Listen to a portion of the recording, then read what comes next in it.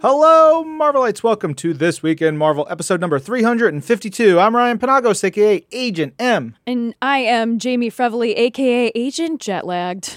Yeah, you are. Yeah, I am. You and half the office. Yeah, word. It's okay. This is our post-Comic-Con episode, but it's also our second Comic-Con episode. Gosh, yeah, last episode was our live panel. That was a lot of fun. And this one is going to be mostly 4 interviews that Jamie and I conducted during the show with some awesome people. We've got Jim McCann, writer of Marvel Superhero Adventures, on the show. We have Kris Anka that, Jamie, you talked to. He was very cool. Very fun conversation, yeah. And he is the artist on Runaways. I talked to Mariko Tamaki, who is the writer for X-23, and Robbie Thompson, who is writer of Spider-Man Deadpool. Spider-Man versus Deadpool? Spider-Man and Deadpool? I think it's Spider-Man Deadpool. It's like a slash. It's been all 3. Okay. It was ampersand, and then they were like punchy at each other, and then it became verses, and now it's just sort of like slash. Like the singer. Yes. Oh, man.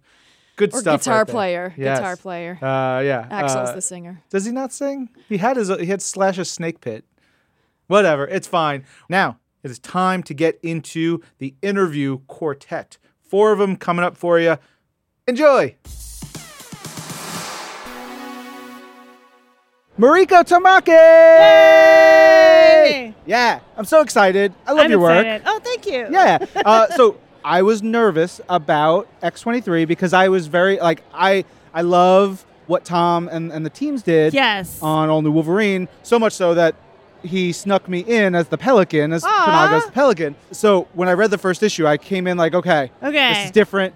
But I loved it. Oh, I'm so loved glad. It. I'm so glad. Yeah. I mean, I was a fan of those comics too, right? Like, I came right off of those comics into this series, and I really wanted it to feel like that if you were a fan of those comics, that you would want this comic too, that you would read this comic too. So I definitely had that in mind. I saw Twitter, I saw the fans freaking out, and I was like, I'm not going to get into it with you guys, but I know what's going on in your heads, and I hear you. Yeah. And I will say that you have one of the most viscerally crazy violent moments in that first issue with when Laura cuts the dude's the Achilles tendon.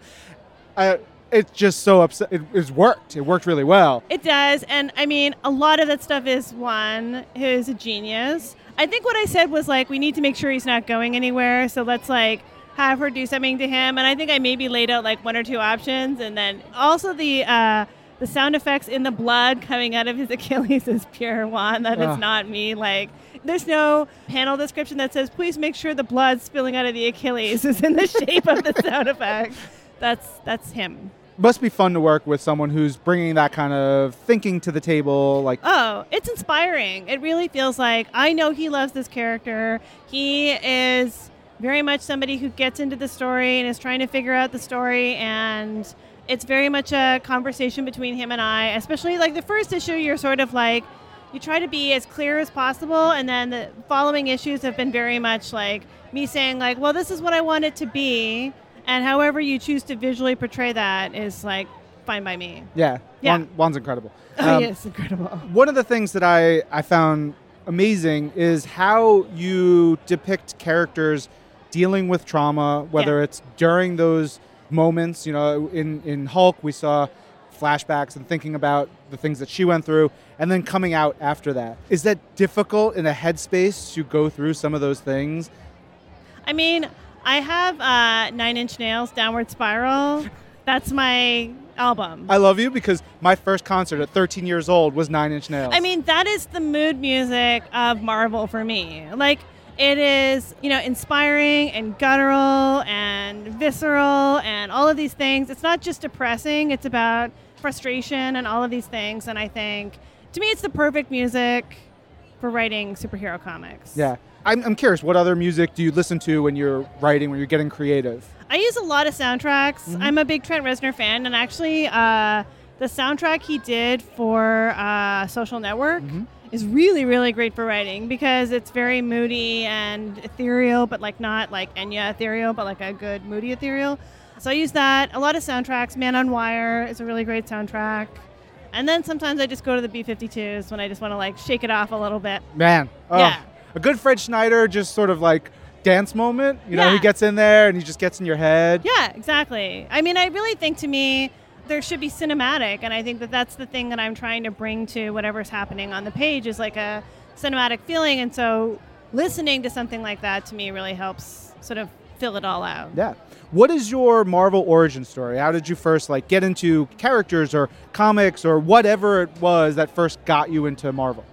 You know what? I can't really remember what it was. I feel like it's always been, like in the background, it's always been sort of comics that I read. I think it was Hawkeye. That was like my re-entry point that I was like, oh my God, this is... The Fraction Aha stuff? Yeah, the Okay. Fraction Aha Yeah. stuff for me. Also, I think what it was I was talking to someone about superhero comics, and he was like, but you haven't read Hawkeye, so you should read that. And then I'm a quick deep dive. Also, you know, working for them and you get access to the database, they're just like, do you want to read all of it? And you're like, yeah, I got nothing else to do. I write for a living, so I can wake up and read comics until I go to bed. So, yeah. So in your just deep dive researching, reading, aside from Hawkeye, what else have you been digging into? Warren Ellis. I love that Yeah. stuff. I love there's like the upside down issue where the whole world is like upside down, and it's so nauseating to read because it's upside down the whole time. I'm a big Runaways fan. I've always been a Runaways fan, and I'm really into what Rainbow Rowell has been doing with that series. That's been really great. Yeah. On the projects that you are working on, you mentioned a little bit when, you know, like you didn't have this note for Juan about this particular way of gruesomeness being depicted. But does it change when you work with different creators? Oh, How do yeah. you fluctuate? It's a relationship. Like you really figure out, some people like a lot of direction and some people don't. I do think in terms of the way that scripts get edited, you have to be fairly clear so that, you know, your editor knows you're not completely going off the rails. Like the first issue is the sort of like, you try to figure out what the best thing that you can do together is, and then you go with that. Like it was the same thing working with Nico Leon and She-Hulk, that I realized he was going to put all of this stuff into the background. All of this crazy little details. Nuts. He's nuts. I mean, there was an issue of Ms. Marvel, I think it was, recently, where Nico just puts a sword next to somebody who's sitting at a table in a restaurant. And I'm like, well, what does that guy Yeah, say? why does that guy have a sword? And he has a story for all of those things. Like, in the apartment building that's in the first arc, there's like this guy who has like a house full of like mannequins. And I was like, who's that guy? Yeah. And Nico was like, oh my God, that guy. You don't want to know about that guy. I was like, okay, maybe I don't want to know about that guy. And that's your business. Comics are a visual medium. You know, I'm aware that that is the thing that you can do in comics that you can't do in prose, is you can fill out the space behind the story and have a whole other story that is like a sounding board for the front story and is context and all of those things. I love that. Yeah. All right, what's up ahead for X-23? Well, you know, she's going to go into battle. She's got this situation going on with the Cuckoos. She's not exactly sure what the Cuckoos are up to. Oh my God, so. yeah, those last couple pages, I was like, wait, what is happening? Yeah. Yeah, those are great. As soon as I saw the Cuckoos, I was like, those are amazing characters. Like, this idea of 5 people who have this kind of hive mind, but also not necessarily, like that kind of split between those two things, I thought that is interesting.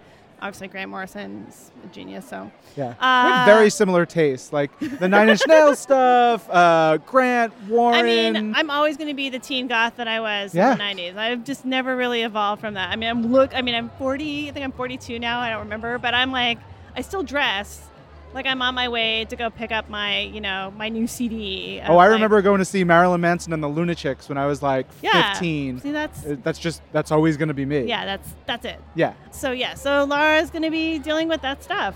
And I also have the Claws of a Killer, I think the last one, we're just finishing up now. I've been loving this because the last issue that came out was 3, I think. And that one, Dawkins, most of his dialogue through the first like half of the book is just cursing. And he's cursing in general at people, at the everything, zombie-ish people, like all the things. Yes. And I felt that was the most spot-on depiction of this character we've seen in a while, just because he's so frustrated. It's horrible, right? What's happening is horrible. And I was talking to the editor. I was like, well, anything he says other than that is going to seem ridiculous. Like when someone's literally eating you to death, if you're like, gosh, damn it, frick. You know, I was like, normally I would go to frick or, you know, short or whatever, but I feel like you can't do that in this. You have the 3 worst people in the worst situation. The idea that they would all be like, no swearing. It's just not going to happen. But then I said to my editor, like, you didn't know when you told me I could do that all of the dialogue would be that. And he's like, yeah, that's okay. So, yes. Thank you, Jordan. Yeah. Yeah, Claws has been a lot of fun. And just those 4 limited series have been really interesting in seeing different paths that the characters are taking. Yeah. I'm excited to see where that ends up and what part the hunt takes them to. Well, it's my first time doing something where I'm like privy to information that is like beyond my pay grade, where I like know stuff. So it's been really fun to be part of something that big and to hear like, this is what goes into this like giant picture of all of these threads coming together. Like if you ever played a Marvel editor at Risk, I'm sure that they would just destroy you because they have to have so many things going in their brain at once and keep it all together and then be able to tell you only what you need to know. It's stunning. Yeah, they're great. They're unseen, unheard of heroes. The words are escaping me, but they don't get enough. They're behind the scenes, but they deserve more credit because they are truly... I mean, I don't think... I could not do what I do without my editors. They're amazing. I could definitely do what I do without my editors. It's fine. It's great. It's perfect. I joke. I'm so excited. I'm glad we got to talk. Yes, thank you. I'm loving the work. X-23 coming out. Lots more issues. Forever, I hope. Mariko, thank you for coming on. Thank you very much. Robbie freaking Thompson. Oh. I know we were swearing today. I said freaking. Is that a swear? You're from Michigan, right? Yeah, in Michigan that counts as a swear. We're very, very official there. We're almost Canadian. That's really very, sweet. We're very polite. We're very sorry about everything. We have nothing against you. What was your first Comic-Con? Do you remember? This is a true story, and I really wanted to make sure I made it this year. I almost didn't because of like work and life stuff. This is my 20th Comic-Con. Congratulations. 20 in a row. So now I'm done. I get to retire. Yeah. They give you a gold watch, and this is my. I first came in 1998. Yeah, professionally or yeah. I was working in animation. This is how long ago it was. Like I found out if you could like basically say you were in the business, quote unquote. I'm using air quotes because it's radio.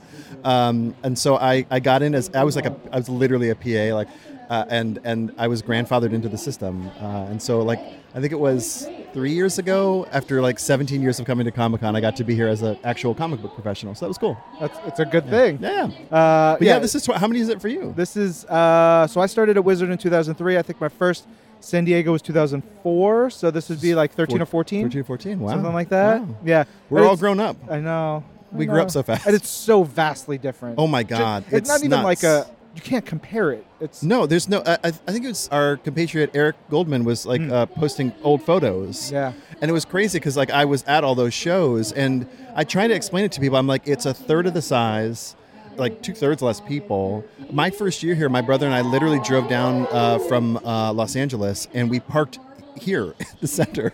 I think it was $5. We walked into, there was no Hall H because it didn't exist there. We walked, I can't remember, it was like the 6B, CD, and F. That was like the big room. Yeah. And I think it was that year. It was that year. Like we went to this thing and it was called Trailer Park where they would show you trailers because like we didn't have the internet then. Like I guess it was all dial up, and they showed us clips of behind the scenes of a little movie that they were calling The Matrix, and like it was none of the effects. So it was just like Keanu like limboing and Joel Silver being like, trust me, it's going to be great. And we were like, what the hell was that? And then cut to a year later. But yeah, it's impossible to talk about. Like it was literally, they've expanded this thing I think 3 times since the late 90s or something. Yeah. So, yeah. Look, because like I love you and you're my friend. I love you too. But I also absolutely love your work too. Oh, well, that's very kind of you. And so I love your work as well. Thanks. Spider-Man Deadpool. Yes. The Master Matrix storyline. Yeah. The last issue that came out recently 36 wrapped like 12 stories. 12 threads at once. Yeah. And it was we kind of went fun. for it. I don't know where to start because there's so many things to love. I love the Murder Sharks. And Murder Silk. Sharks are fun. Like Silk was fun. Yeah, I was bringing her back. There was no reason to put her in the book. No. But we put her in the book. Yeah. Why not? That's power.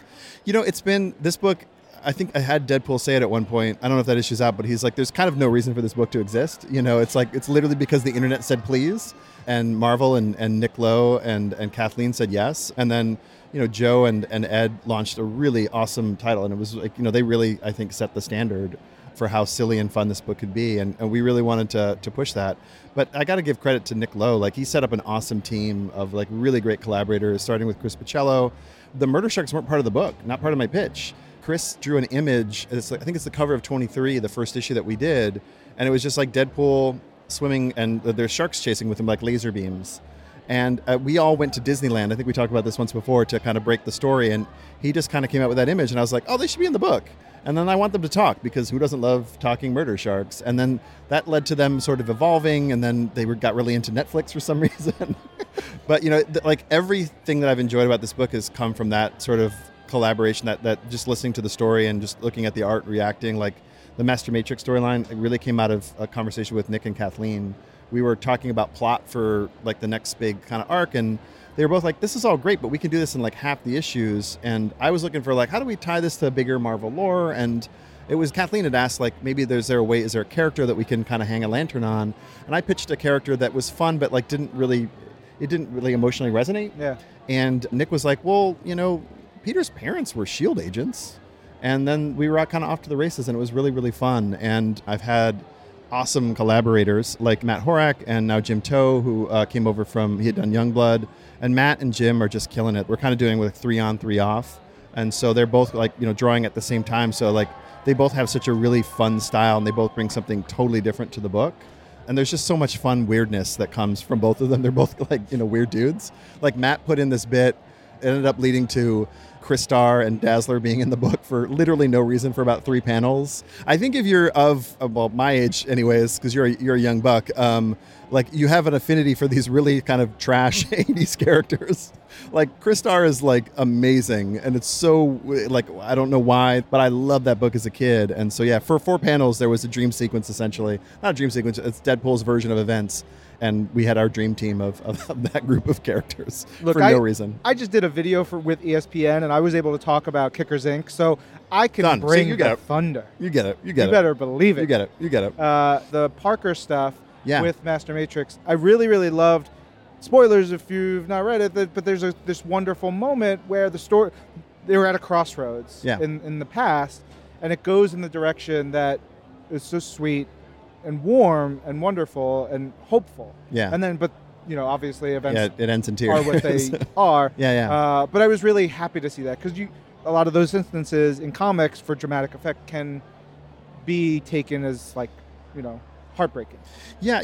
It's funny. I didn't know that part of Marvel's lore, and because Nick just lives and breathes, and he might actually be Peter Parker for all I know, but he knows so much of the history. And like, I went back and I read those issues, and you're right, there's so much tragedy in Peter's character, and there's also so much tragedy in Wade's character too. And so it was like, and so you'll see in this next sort of like, it's kind of like a mini arc that we're doing. The thing that we really wanted to set out to do at the beginning was try to figure out like, why are these 2 guys friends? Like, it's a weird friendship. Like, one is a homicidal maniac, and one is like the greatest hero of all time. And it's been really fun to kind of play with that. And pseudo-adopting Master Matrix is kind of like allowing them to kind of examine that in a way. But you'll see very quickly that like these are not people that are worthy of being parents.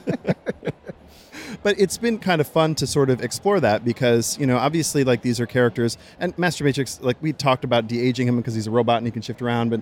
And he has, like, a childlike nature because he's not that old in some respects.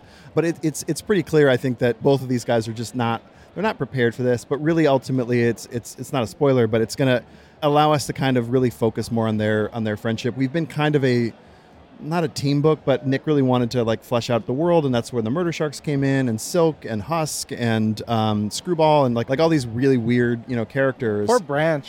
I know Branch took it. Branch took one for the team. I wasn't planning on killing him, and then I wrote it. I was like, oh, I guess Branch is dead now. And then like someone online was just like, vengeance for Branch. I'm like, don't worry, it's coming. It's a giant I Galactus love that punch. Scene. Yeah, that it was plays fun. like get him. That was pretty fun. But we're gonna kind of, through the Master Matrix and kind of what he sort of brings to the boys, we're going to kind of really kind of focus on the boys in Spider-Man Deadpool. Like when we started out, they were cataclysmically at odds because of, Secret Empire and the events of all that and what was going on in Peter's book or Spider-Man's book. We've been kind of outside of Marvel continuity, but now we're kind of catching up because we've been slowly catching up to their time. And so we're really going to kind of focus on them and hopefully have them be on the same page for a couple panels, but it's the odd couple. They have to be at odds. Yeah. I love the stories in the future. There's a lot of the stuff that Scott Hepburn worked on. He's so good. He's so good. But like the characters that you created, like, oh, okay, we're gonna write a future, so this seems cool. Yeah, again, credit to collaborators. So Scott and I hadn't met in real life, and he did sketches for Old Man Parker and Old Man Wilson. And my original intention with that story was kind of silly. And his drawings were so great. They were so it was almost like he had drawn like two characters from Up, the Pixar movie. Like they were he had clearly aged them in a way that was personal, if that makes sense. And so I kind of changed the story a little bit, but really changed the sort of tone of that stuff. And then he and I met IRL. Is that what the kids say? We're looking at evil producer Brandon, who is younger. Yeah. He gives us thumbs IRL. up. Okay, Thank you, all right, Brandon. cool. IRL, as we kids say. And we met at New York Comic Con, and we just kind of hung out. We were just chatting, and he was actually the guy who was like, hey, are there other heroes in the future? And I was like, yes, there are. And so I said, look, I'm partial to the Fantastic Four, but tell me who you want to draw. And so I thought we were just going to have another conversation. 2 days later, he sent me these unbelievable sketches, and it really came from his mind. I think I had pitched out maybe Valeria, but he was like, "Can we do a giant character? Can Thing, But then it was Thing's son, and yeah, he just came up with these amazing designs, and then again, that kind of pushed the story. We always knew that one was going to end in tears because it's, usually the future timelines don't work out for our friends and heroes. So it was kind of fun creating those characters and then watching them all get slaughtered because that's my job. But yeah, really, that's all Scott. They're cheering because you just slaughtered all the characters. Who Great doesn't job. love murder? You're welcome, America. But yeah, no, that's really all Scott. I asked if they'd put it in the back matter for the next trade because some of the designs we couldn't use just because we just didn't have the time. But some of the characters he came up with, they were just amazing and just so cool. There's one project or some projects we can't talk about yet. Yes. So hopefully in the future. But I'm super excited about though. I cannot wait to talk about it, but only with you. Perfect. Great. No one else. We'll just have a conversation, the two of us. Right. Sorry, you know what? We're going to stop the recording. We're going to go buy you a Thanos Copter shirt. Yes. And talk about the books that we can't share with you guys. Sorry. Bye. Love you.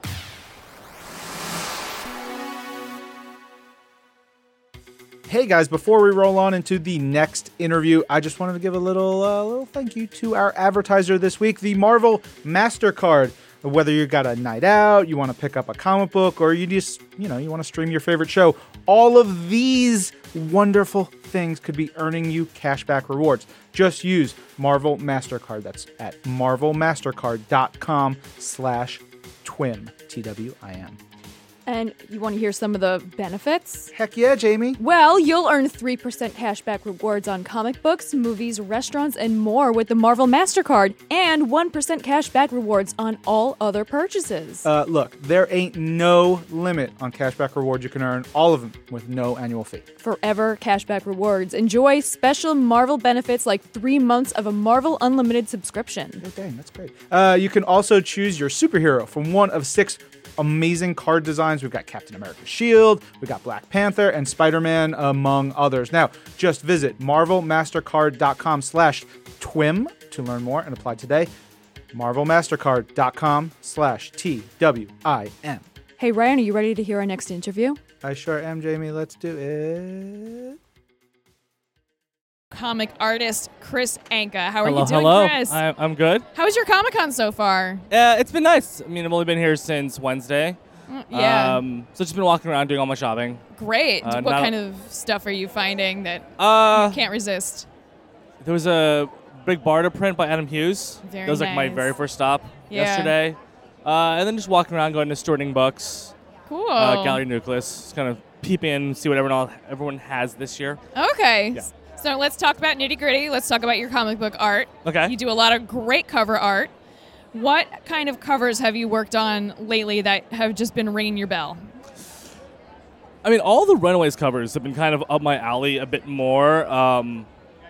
There's definitely a lot more freedom to let us kind of be a little less generic and a bit more what I want to do. So, big fashion panels or Yeah.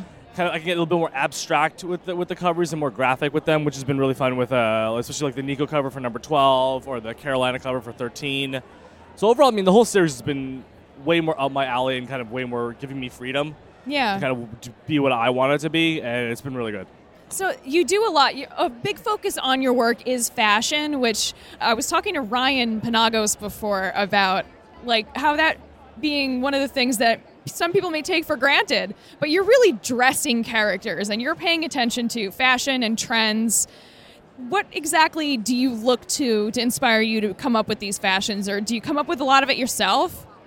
A mix and match. I mean, something about Runaways that I think I lucked in on is the fact that I grew up in LA. Mm-hmm. So it wasn't hard for me to figure out who these kids are and to find a parallel between them in the fashion I see around me all the time. So when I took over the book, it was just like I knew exactly who everyone would be in their 2018 equivalent to what they were in 2007. Right, yeah. Because it's been a long time, and a lot of the fashion has changed. Sort of the Lolita goth of Nico doesn't quite exist anymore in the realm of LA. So finding what the new version of that is was kind of one of the first assignments about it, and it wasn't hard because it's like I see it around me all the time. Yeah, or like the festival girl that Carolina would be, and I'm kind of leaning her a bit more athleisure, where she was always very concerned with her diet and her health and being a vegetarian, and around me, those people are also very concerned about their health, physical health, so they go to the gym a lot. Right. So they kind of became like, I added this whole gym couture to her, and it just really fit. It's just a girl who was just very attuned to her health. Yeah. And a lot of it just comes down to who they are. Yeah. And the more you know who the character is, the more specific you can get with their outfits. Because not everyone wears the same kind of T-shirt, or they wear it the same kind of way. Because there's like the whole idea that I just throw on whatever mentality. Yeah, but like you bought those clothes, so you don't just throw on whatever. Like there is some thought that maybe it was a little, but there is some thought in there in some way, or maybe someone bought it for you, and that still says something. Right. So it's a big part of design. Like with Runaways, when I'm doing the style guides and I'm dressing them, that takes me a solid day.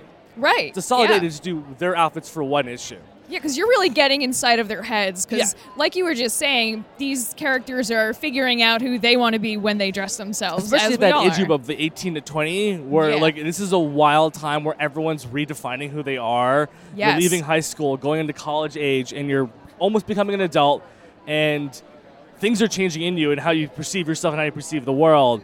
So everyone goes through these wild, drastic makeovers. And so kind of like capturing that moment of showing that growth. And it's also just kind of fun that I can change up their styles. Steve Rogers always has the exact same haircut all the time. But, if Chase has long hair, he doesn't just wear it the same way each time. Right. And it also helps kind of show time has passed. Yes. Sort of the change instead of, everyone just looks the same all the time. And I don't know if this took a week or if this took a month.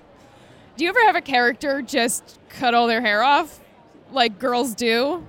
Yeah, we had Victor. Yeah? I had Victor. That was one of the things I wanted. I just wanted to always cut their hairs off. Rainbow really wanted Chase's long hair back. Right. So the trade-off was that Chase gets long hair again, and I get to cut Victor's hair off. That is so funny. So let's also talk about covers. Okay. You've done a lot of covers.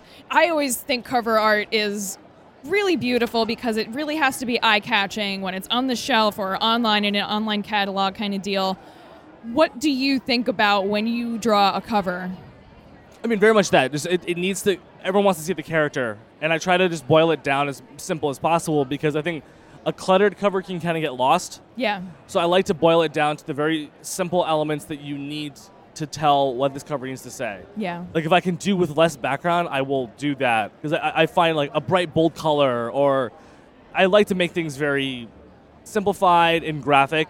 Because because you're in a wall of covers and everything kind of just blends into one. Unless you're looking for the title specifically, it's still even hard. So you want to see the big spider on his chest and the red and the webbing. And you're like, okay, I know exactly what that is, and you just jump to that. Yeah, I noticed your interiors too. It's like cartoony but classy.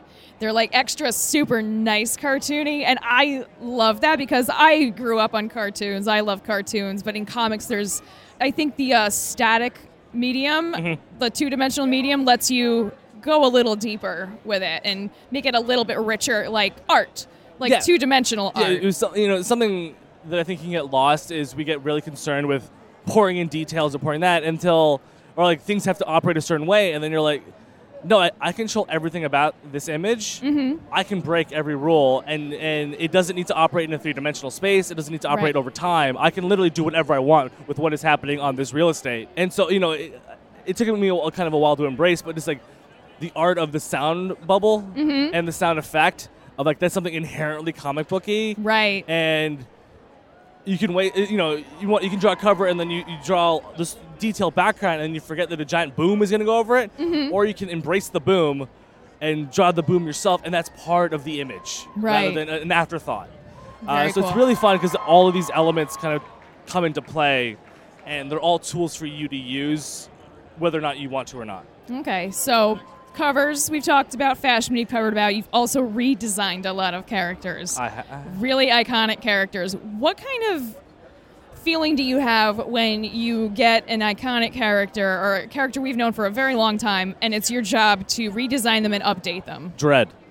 Big old dread. No pressure. Yeah, exactly. It's like, oh, do you want to do Wolverine? They're like, I'm sorry, what now? Yeah, I mean, dread is also really exciting, especially when they know what they want.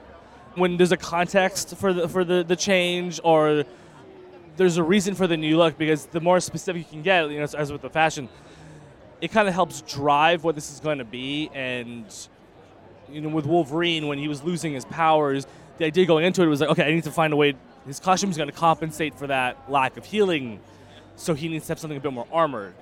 And how do you make that look good? And then that gives me opportunities, because Wolverine's never had an armored look. He's always been very kind of bare. So now that I can play with armor, I can add new elements to that and new kind of design changes, but still make it feel like Wolverine. Or, Psylocke doing another X-Force design, I can embrace sort of the ninja stealth look and kind of get away from what was there. But also, what I like to do is kind of look at all of the looks they've had and kind of incorporate visual through lines, so it always still feels like the character, and I can kind of bring back old elements that someone's maybe forgotten. Putting orange back in Wolverine's costume after he's been yellow and blue for so long. Like, that was kind of fun to kind of throw back, because especially with comics, it's always changing. Yeah. So it's, I did a Storm look, but I know that's never going to stick around forever, so I can kind of have fun with it for this time, and then it's going to move on. And so the fact that everything's kind of mortal gives it a sort of beauty, because this doesn't need to stand the test of time in a museum forever. It's like, this is a timepiece for right now, and we can always, everything organically changes. Yeah, and I guess it's also reflective of a character who's evolving. Maybe they'll try something, and if it doesn't work, they can always change it. Or Punk Storm worked in the 80s. Right. And then that didn't work in the 90s, so we moved, and we can kind of maybe bring some of that back or keep moving. And, fashion's always changing, the characters who they are always changing, and you kind of embrace it at the time and see sort of what happens. Yeah, because I know that you also updated Spider-Woman. I did. Talk about that a little bit, because Spider-Woman she's been around for a really long time. What was going through? I mean, that one was very tricky, because she's only had one costume ever. So changing up what that is, I didn't have a lot to work off of. But they had a very specific context in mind, where they wanted to kind of make her more of a street-level hero and sort of this bodyguard. So we kind of wanted to bring that really high concept tights look down into kind of a grungy streeter version. But then that also had a set of problems in the fact that, what kind of street version? Right. So, in the design process, I went through a dozen different kinds of jackets, and just to kind of figure out, do you want a leather jacket? Do you want an overcoat? Do you want a pea coat? Do you want what kind of street? Where is the street? Is this what kind of material? There's all these elements that come into it, but there's also something kind of fun of, this is the Marvel Universe, and there's people whose clothes light on fire, or people's whose clothes go invisible. Yeah. So it can look like a leather jacket, but not be leather, because who knows what the materials are in this universe. Right. So it could be, there's a perfectly breathable, flexible piece of leather in the world that stretches to everything. And I'm like, all right, yeah, sure, why not? Yeah, or maybe vegan leather just doesn't burn. Exactly. So, it just the Fantastic Four have made every kind of material you can need. So it gives me kind of a lot of flexibility. So it was a lot, with Spider-Man, it was a lot of back and forth to try to find that. Because, something I really wanted, she just has these two lenses as sunglasses, and to put them on, and then if she taps it, it turns into a full mask. Ooh. But I think that I really liked that, but it didn't quite fit the tone of the book, so we kind of kept it more simple. Is she still a S.H.I.E.L.D. agent? Is she still going to be doing spy stuff? Or is this literally just her being kind of a brawler? So I had to kind of try designs for different kinds of contexts and see what stuck. So that one was that was a long process. That took maybe 2 months. Wow. To kind of settle on that final look. It took a long time, because it involved 6 people. try to find what this new Jessica was going to be. Yeah, because when you're redesigning something on that level, when there's really only been one version, you're kind of redesigning the whole character as a person. Like, it's not just how she's looking, it's who she is. Yeah. And did you work with the writers at all? No, they kind of keep... Well, whenever I do a redesign, they try to keep as less cooks in the kitchen as possible. Okay. Because things can get muddled and directions can change. But with Spider-Man, it kind of kept spiraling. So kind of to help rein it in, because there weren't a lot of context clues, we needed kind of a bit more eyes on it. Right. I think even Joe Quesada got involved just to kind of help find what this new direction was. Yeah. Kris Anka, thank you so much. This has been fascinating. I don't think I've ever been able to hear the point of view of someone who had to redesign a character like that, and I just really dig like where you're coming from when you think about fashion in these characters, because you're shaping so much of what we read and see with our face. It's fun because you can. It's more fun than drawing the same costume over and over again. Yeah. And then every issue kind of changes, and I can kind of explore and change over time and try different hairstyles, and every issue is kind of fresh. I'm not drawing the same costume that everyone knows all the time each and every day of my life. It always kind of changes up, and each issue is a new problem. Awesome. Kris Anka, thank you so much for joining us. Jim McCann. Ryan Panagos. How are you? I am fabulous, thank you. How are you? Good. Of the people I know in comics, you are one of my oldest friends, longest in that sense. Like, it's the Thank you Wizard for crew. clarifying. Yeah, it's the Wizard crew, obviously, and then you, because we became close when I was at Wizard. Yep. I would say, I can actually say the exact same is true as well of people in comics. You are one of my oldest friends. How did you transition from working in Marvel, sort of editorial, corporate, into the actual comics writing side? Okay, so I'm not condoning this. I was hopped up on cold medicine. Mark Panicha had just started, and we were doing a thing called Marvel Westerns. And I actually had a cold. I should have prefaced it with that. Yeah, you were medicating as needed. Yes. I was kind of using as directed. I may have gone a little overboard just because I wanted to kick it like fast, but I found out that doesn't happen. Instead, you just have really random weird ideas while you're sitting in an office. And one of them was I realized that Katharine Hepburn and Spencer Tracy had done a number of movies together in a number of genres, but the only one they never did was a Western. So I walked into his office and I said, what if we did a Katharine Hepburn, Spencer Tracy flavor, and get this, and this will tell you my knowledge of sports. Her name is the Philadelphia Philly. Genius, right? Crushing it.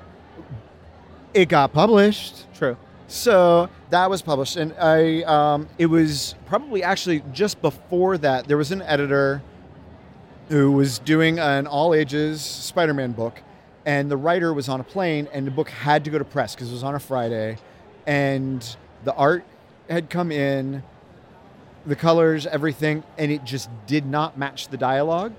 And people knew that I really wanted to write because I had come from writing soaps before I started at Marvel. I had written for One Life to Live, and so the editor ran to me, and they were like, I just need you to punch this line. So did a little script doctoring on this one little Spidey thing, and that's what actually led me into doing the solicitations. And then when we did like the Young Guns sketchbooks and different marketing materials, I would be writing the marketing copy, the ad copy, but then the big break was Secret Invasion finale planning meeting, and we had decided we really needed to get something that would surprise the fans because, they knew that Spider-Woman had been replaced and they knew a bunch of different people had been replaced. Spoilers if you've never read Secret Invasion, and Jim has just ruined one of my favorite comic book stories. Well, it is 10 years old, but still.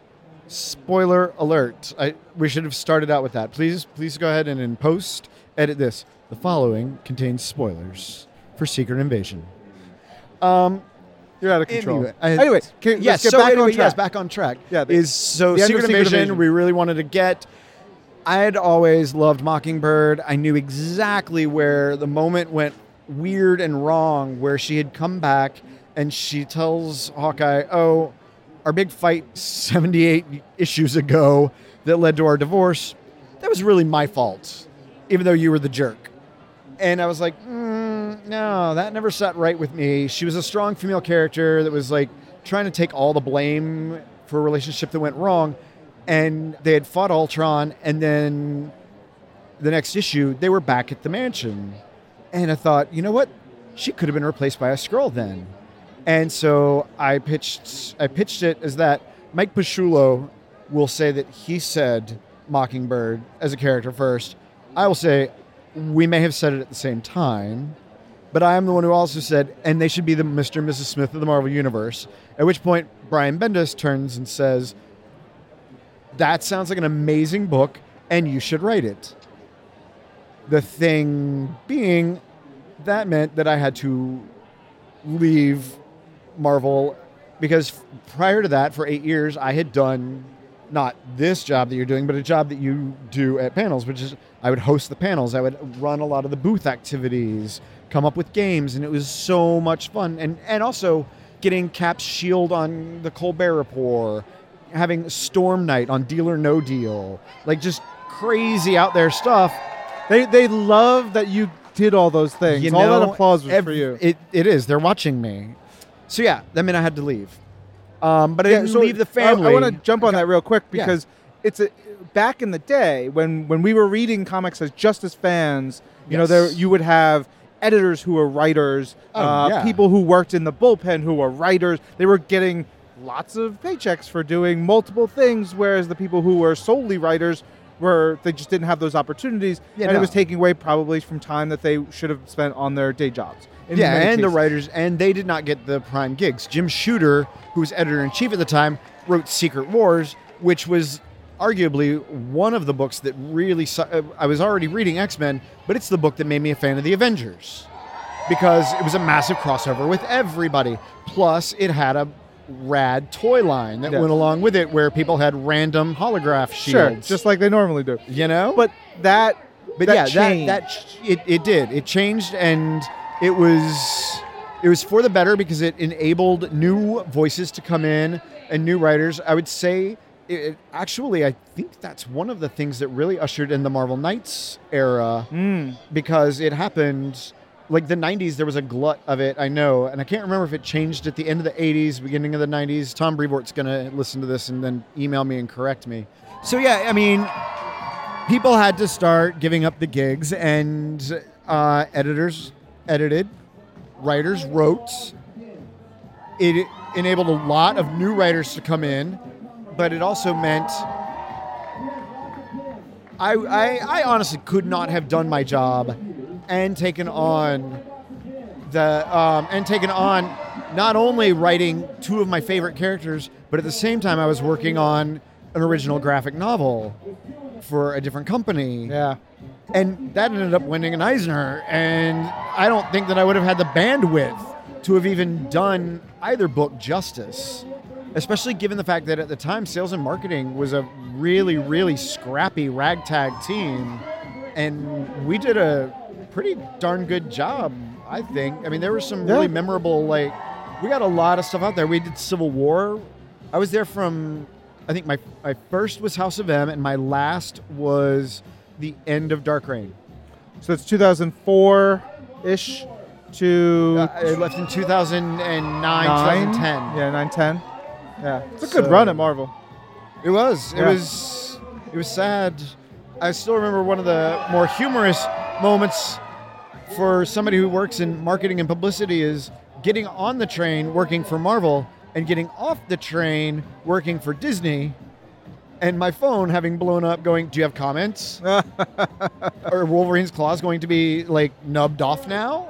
And I'm just like, wow. But people are more, I think, a lot more educated in the way corporate synergies work, and it was a very interesting time and a time of change, and it was one of my favorite times of my life. I said always, from the time I was 10, I said I would work for Lucasfilm or Marvel, and now all I have to do is Mark Panicia write a Star Wars comic. So then everything will be done for me.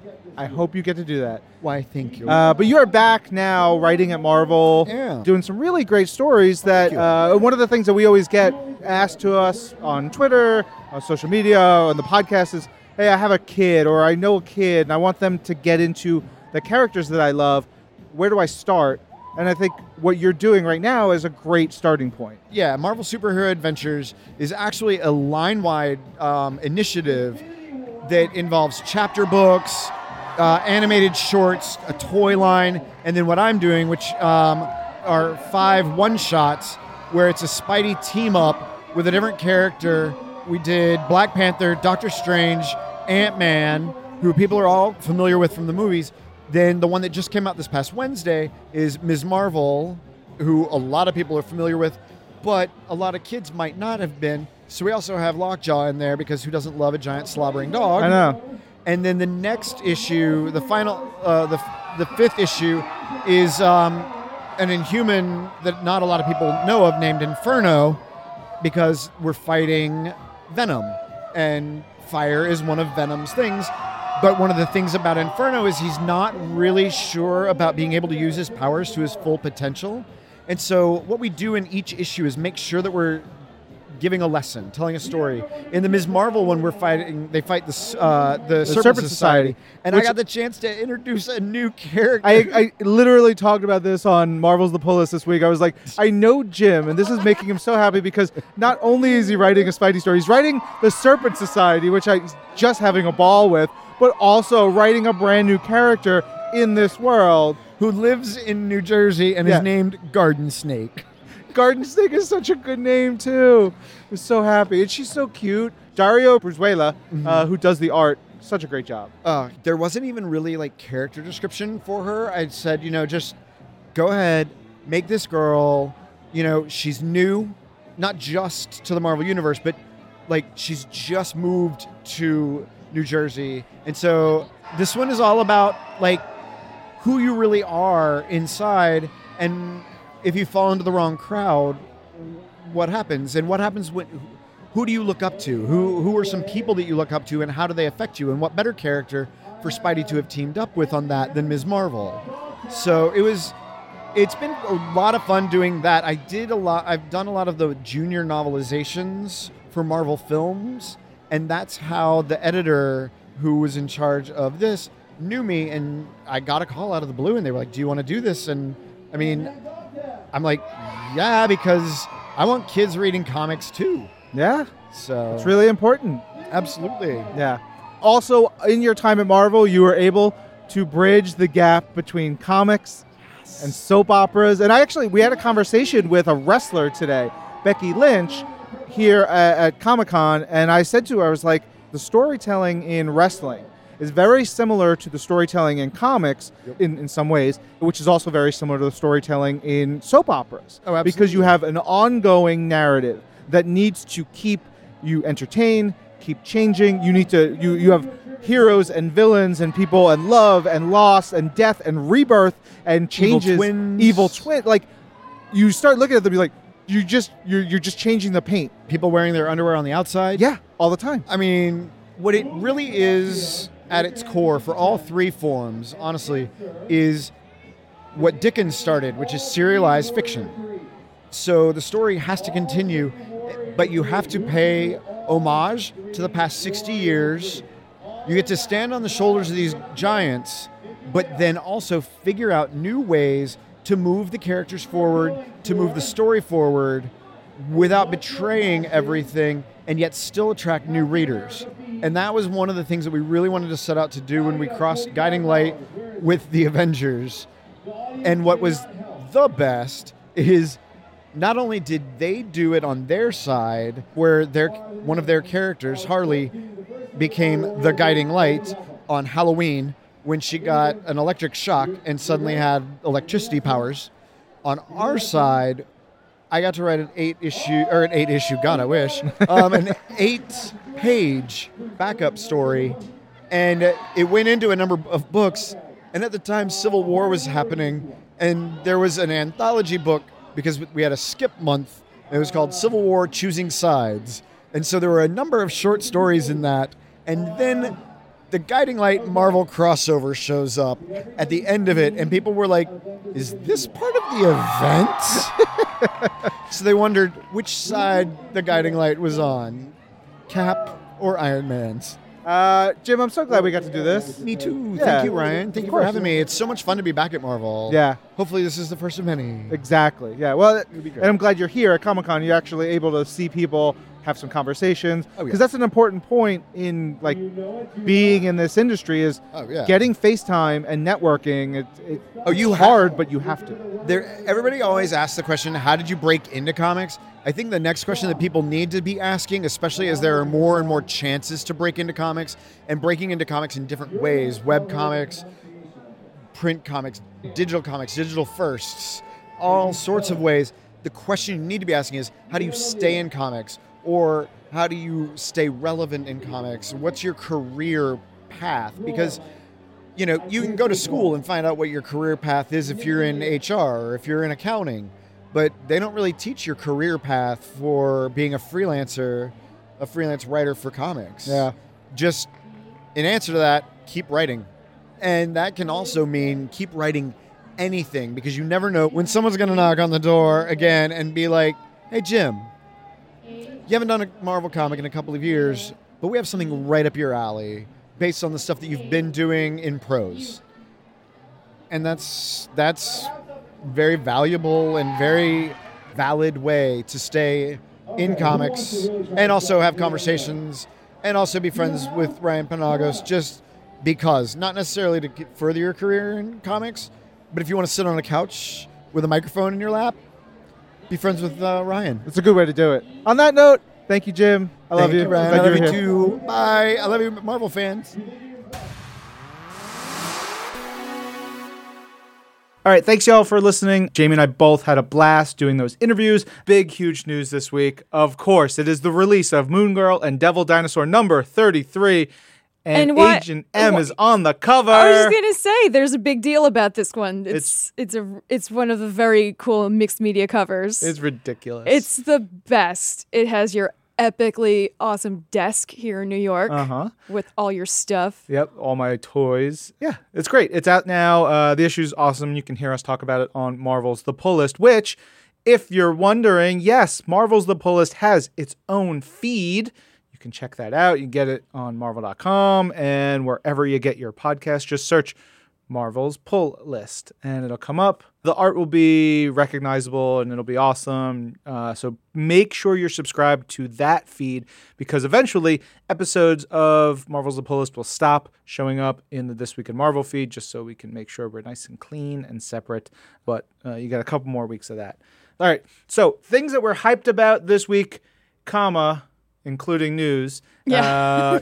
So there's just more Comic-Con recap, because when we did our panel last week, it was before a whole bunch of things had happened, and I got hyped for these things. Marvel's Cloak and Dagger is getting a second season. Yes. Coming spring 2019. I was there for that panel, and it was... Nice. Yes, that was a very fun panel. The cast is adorable and delightful, and everyone is... That room was very excited to hear the announcement. Heck yeah. Yeah. I got a nice Dagger enamel pin at the show. I saw those. They're so cool. I literally have no idea how I got it. I don't know who gave it to me, but thank you, mystery person. Maybe you just have that power now. Ooh, Maybe it great. just happened. That's the magic of Comic-Con. Speaking of seasons 2, we've got season 2 of The Gifted coming, and they said that they will have Morlocks in them. This makes me super excited because I get to name some of my favorite Morlocks, and fingers crossed, hope that they show up. We got Callisto, Caliban, Sunder, Mask, spelled Masque, Beautiful Dreamer, Leech, Skids.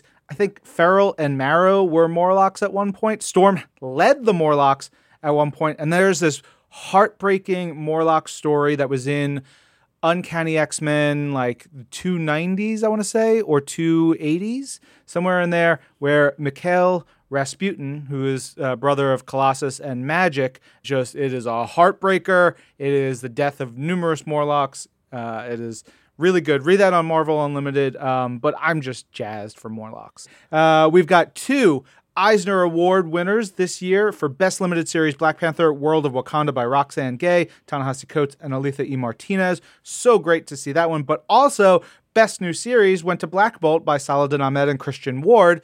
Man, y'all know I love me some Black Bolt, one of my favorite Marvel comics we published since I've worked here.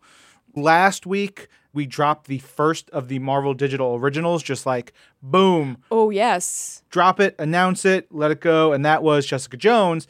And then, after our panel, they announced that we're doing Luke Cage, Daughters of the Dragon, and Iron Fist series. Oh, man.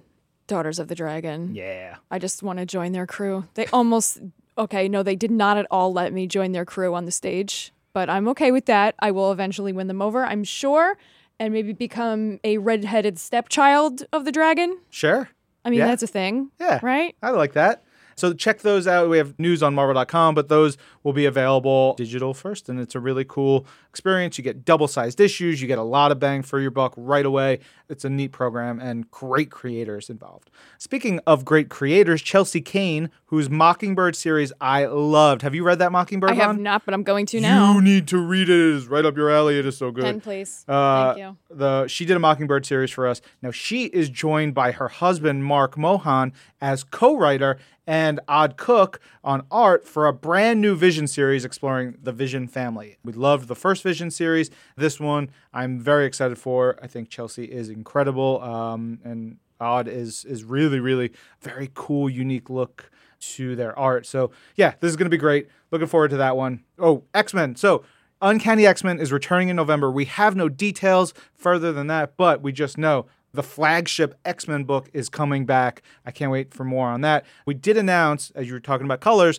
X-Men Black, which is like a series of one-shots under this umbrella of X-Men Black, focusing on like the darker characters. Ooh, now you're singing my song. Right? We've got Magneto by Chris Claremont and Dalibor Talajic. Mojo by Scott Aukerman and Nick Bradshaw. Oh, snap. Mystique by Shauna Maguire and Marco Failla. Shauna, she's so good. You guys are going to be really excited. She's getting really, really in deep into more Marvel work, so that makes me really excited. And that's more and more X-Men for her, which is even more exciting. Heck yeah. Juggernaut by Robbie Thompson and Sean Crystal. Sean Crystal is one of those artists. He's an artist. Like, you talk to artists and they're like, oh, Sean Crystal. And like, he's something special. And he is. He's incredible. And Robbie Thompson, as you'll hear, is one of my favorites. I love him. Emma Frost is the last one, and that is by Leah Williams and Chris Bachalo, who is also like someone that just destroys artists. When they look at his work, it just crushes them into small balls of insecurity. Because Chris, his work is immense. I love it. So that was some of the things that I saw that got me hyped. There's even more news. You go to marvel.com/SDCC 2018. You can see all the news. And I think we'll just have more next week as we get back to semi-normalcy. Yeah, we are definitely planning a big editorial offense. There's going to be a lot of stuff coming up on .com. Maybe you've seen our new site. Maybe you watched the live streams on our new site. Right on. For this week, our top books, because I know you guys are still curious, top books for the week were, for me, Mr. and Mrs. X #1 and X-Men Grand Design Second Genesis #1. For Jamie, it was Venom #4. And for Mr. Tucker, Banana Man Marcus, it's Moon Knight #197. So those are our books. You can hear about all of those on Marvel's The Pull List. Reminder, again, got a brand new feed. Subscribe to it, please. I don't want you to miss us talking about the comics in depth. And I did want to do one quick community thing. We have an email from Jack Humphrey who sent this to us a while back, and he says, congrats on episode 350. In celebration, I'd like to give you guys my favorite book this year so far. And he says, I know this isn't going to be the most unique choice, but for me, it has to be the whole Amazing Spider-Man Go Down Swinging arc, particularly issue number 800. The entire story was so unique for both Peter and Osborn, and Dan Slott truly gave us a Spidey story like no other.